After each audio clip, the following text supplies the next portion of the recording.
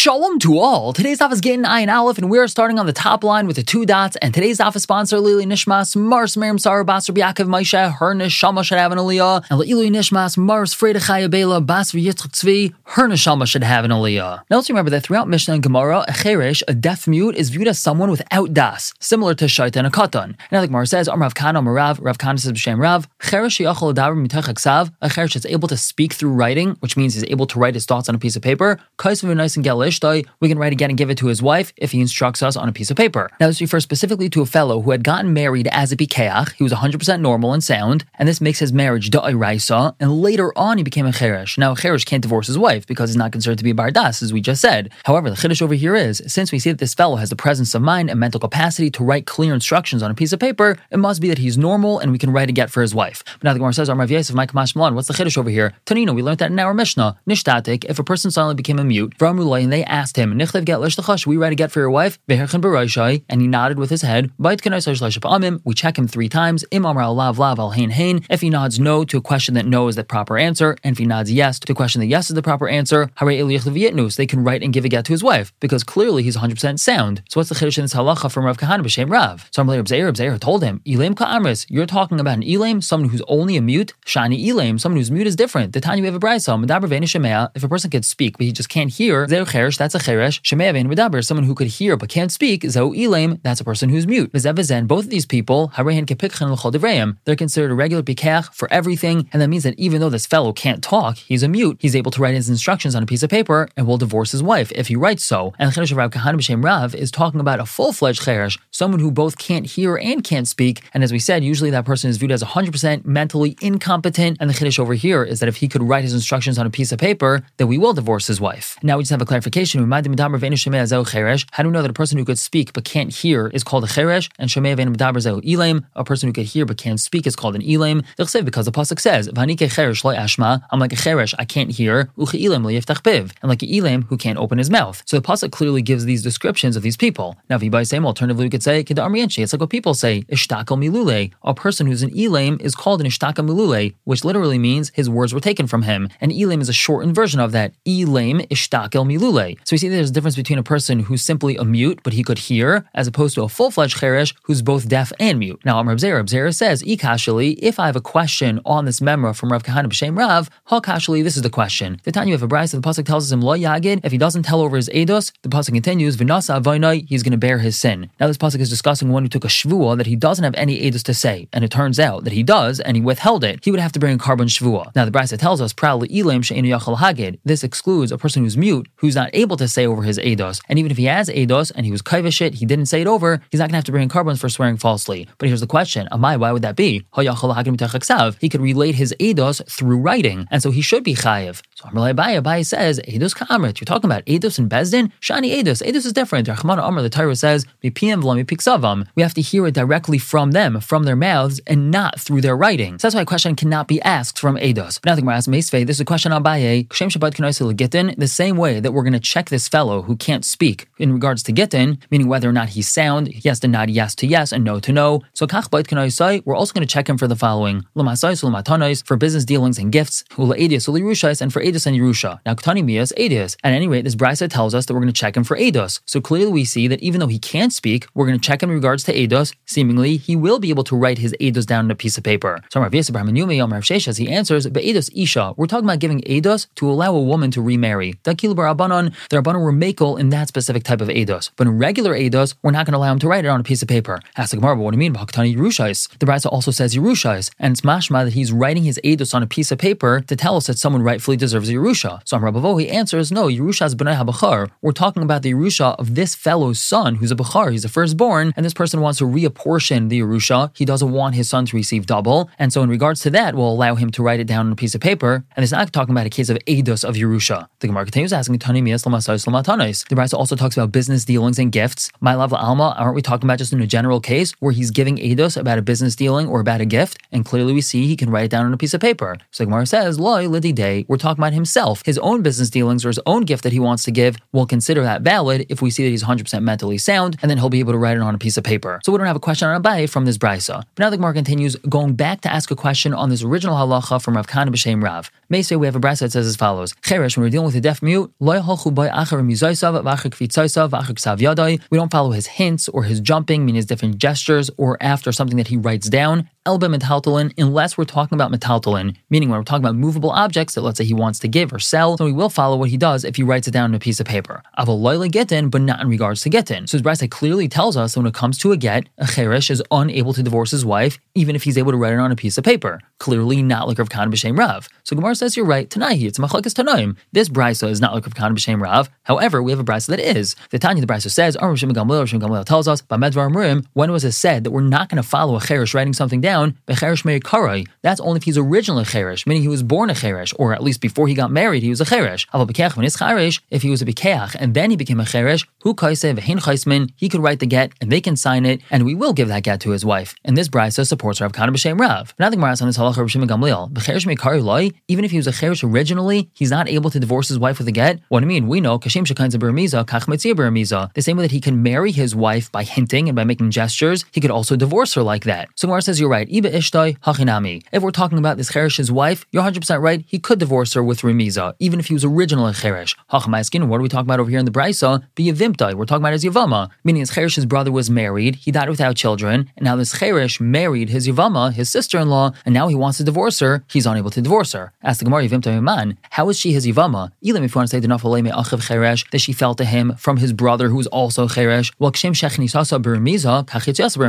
The same way his brother married her baramiza, so this new husband of hers, the other brother who's also cheresh, is able to divorce her baramiza as well. So Gemara says you're right. We're talking about that she fell to him from his brother who's a bikeach. His brother was 100% mentally sound, and therefore when he married this wife of his, it was 100% marriage mid to Oiraisa, and then when the brother died without children, and she falls to her brother-in-law who's a cheresh, she's married to him mid to Oiraisa, because that's through Yibam, but he could only divorce her mid Rabbanon, and that's the case that the Brisa is talking about, that he wouldn't be able to give her a get, even through writing or remiza, because that's not a Dairaisa get. Alternatively, we could say, we could say this Yavama fell to him from his brother who's also a cheresh, but he's still not able to divorce her, and why is that? We make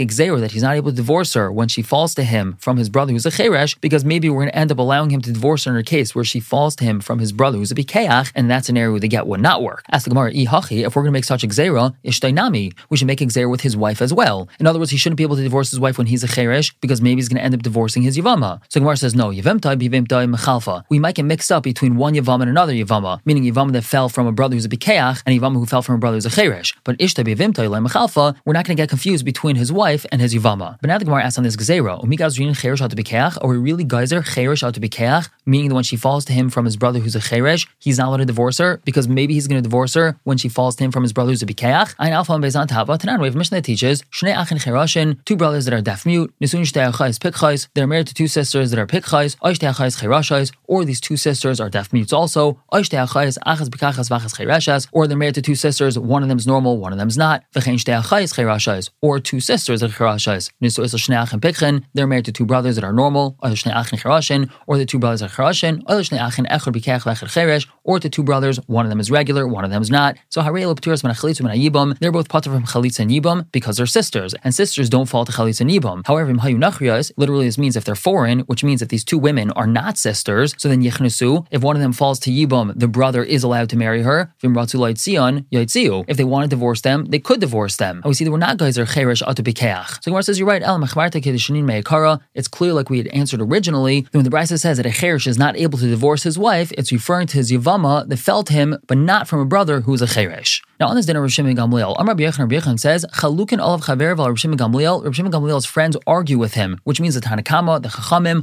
argue with Rav Shimon Gamliel, and they hold that when a person is a cheresh, he's not able to divorce his wife, even through a mizais or through writing something down. Now Amar Abaye says, Afanan Amitanina, we also learned in a brisa. Here's the raya: we have a woman who got married, nishtas, and then she became a shaita. Lo yaitzi, he's not allowed to divorce her. Nischarish hu on nishtata. Let's say he became a cheresh or he became a shaita. Lo yaitzi lamis, he's never allowed to divorce her. Now my lamis, what does this mean? Lamis, he's never allowed allowed to send her out. Isn't that referring to a case that even though he's able to write this down, please divorce my wife, still we're not going to allow him to divorce her? So clearly that's right for the Chaverim of Rav Shimon Gamliel, in other words, the Tanakama or the Chachamim, that if he got married as a regular person and then he became a Cheresh, he's never able to divorce her, even through writing something down. But now, Rav Papa says that's not a raya. Ilav Dashmin and Rabbi Yochanan, if Rabbi Yochanan had not told us that Rav Shimon Gamliel's friends argue with him, so Havamin, I actually would have thought Rav Shimon Gamliel lefrushe time in Tanakama hodasa. The Rav Shimon Gamliel is simply coming to explain the reason of Tanakama, and he's not arguing with him. And Umay Lamis, what would Lamis mean in this brisa that he's never able to divorce her? It would mean Afagav de Chazino le de Charif. Even though we see that he's very sharp and that he's a very smart fellow, still if he's unable to write down clear instructions, then we wouldn't divorce his wife. But we could technically still explain this brisa as telling us that if he is able to write down instructions, then we will divorce his wife. Or Inami, alternatively, we can understand when the brisa says Lamis, what does it mean? Like Rabbi Yitzchak said, Rabbi Yitzchak says, Dvar Torah shaita misgareshes. Midday raisa, a woman who's a shaita could be divorced. Just like a fully sane woman is able to be divorced against her will, so too a shaita, even though she doesn't have full mental capacity, she could still be divorced. Because anyway, it's not up to the woman. Umatam amru ein misgareshes. So why did Chazal say that a woman who became a shaita can't be divorced?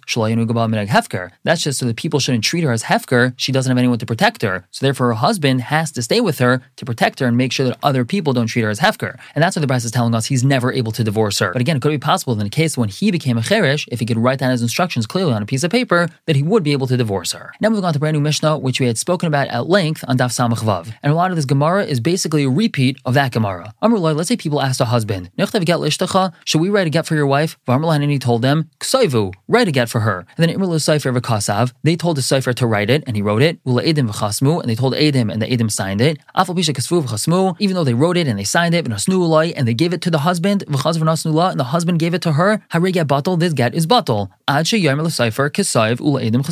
Until the husband himself tells the Seifer, you write it, Mr. Seifer, and he tells the Edim, you Edim have to sign it. Now the Gemara makes an inference from the Mishnah. Time to know. The reason why these Edim are not allowed to tell other Edim to sign it and the Seifer to write it is because the husband didn't say tenu. Ha'amar tenu, but if he said give it, nicenin. It's mashma that they are able to give it. Now, Mani, who's the Mishnah like? Rav Meir. It seems to be like Rav Meir. The Amar Mili Memson L'Shliach. He holds that words could be given over to Shliach. Meaning, if the husband told these Edim tenu, they're able to take those words that he told them and transfer that shlichus to other people, namely other Edim and the Seifer. However, now the Gemara asks Ema Seifa. Let's analyze the Seifa of the Mishnah. The Seifa says it's not a valid get ad she'amar l'Seifer ksayv u'le'edim chasaymu until the husband himself tells the Seifer that he should write it and the Edim should sign it. Now it's on Rabbi Yossi. Now it seems to be like Shitas Rabbi Yossi, the Amar who holds Mili Lemim Son l'Shliach. The words cannot be given over to Shliach, and the husband has to instruct these Edim directly and the Seifer directly, and it's not allowed to go through another Shliach. Now the reason why that's a problem is because Reisha Meir of the Seifer Rabbi Yossi, does that mean the Reishas are Meir and the Seifer is Rabbi Yossi? We usually like it when a Mishnah is consistent. So my answer is in, yes, it happens to be over here, Reisha Meir of the Seifer Rabbi Yossi, the Reishas are Meir and the Seifer is Rabbi Yossi. However, Abai says, Kula Rabbi Meir he, really the whole Mishnah could be Rabbi Meir.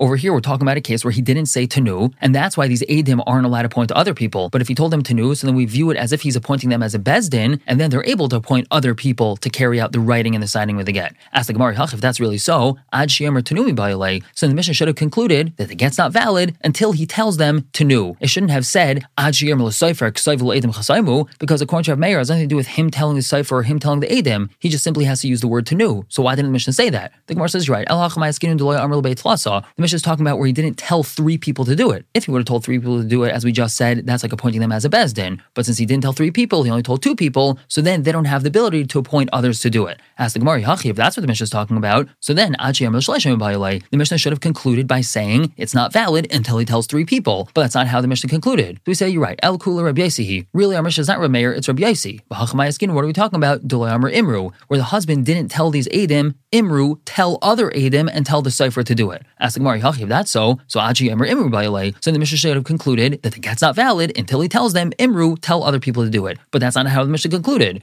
Furthermore, we have another problem. Does Rabbi Yossi really agree that if the husband tells them, Imru, tell other people to do it, that those Edim or those Shluchim are allowed to point other people to do it? But Tanan, we have a Mishnah that says, Ksav Seifer v'Eid kasher. If we have the writing of the Seifer and an Eid, it's kasher. Rabbi Yirmiyah says, what's that referring to? Chasam Seifer Shaninu, that the Seifer of the get also signed on the get with another aid. And Rav Chizr says, Masnis and money, who's that Mishnah like? Ein Beis Amar Alpha on top, Rabbi Yossi. It's Rabbi Yossi, the Amar Mili Lomim Son L'Shliach, that holds the words are not allowed to be transferred over to another Shliach. Now, if you want to say that Rabbi Yossi agrees that when a husband tells Edim, Imru, you tell other people to do it, that they're allowed to do so, Nafik Minei Churva, then we can have a terrible situation come out from this case. Sometimes it's going to be that the husband's going to tell two people, Imru l'Seifer v'yichtov, tell the Seifer to write the get, U'leplenu v'yichtamu, tell Reuven and Shimon to sign the get, and Mishum Kisufet the Seifer chayshi, these Eidim are going to feel bad for the Seifer. They feel that the Seifer is going to get embarrassed if he's not asked to sign on the get, U'michtamilei, and they're going to allow the Seifer to sign instead of one of them. U'balei Amar Hachin, the husband never said that, and the get would be puzzle. Clearly, Rabbi Yossi is not worried about this. It must be that Mili loy mimser l'shliach, and even though the husband told these Eidim, you tell Reuven and Shimon to sign, and tell the Seifer to write the get. That shlichus simply is not valid. So once again, clearly Rabbi Yossi holds that even if the husband said, Imru, tell other people to do it, it wouldn't be valid. The Gemara says, you're right, we have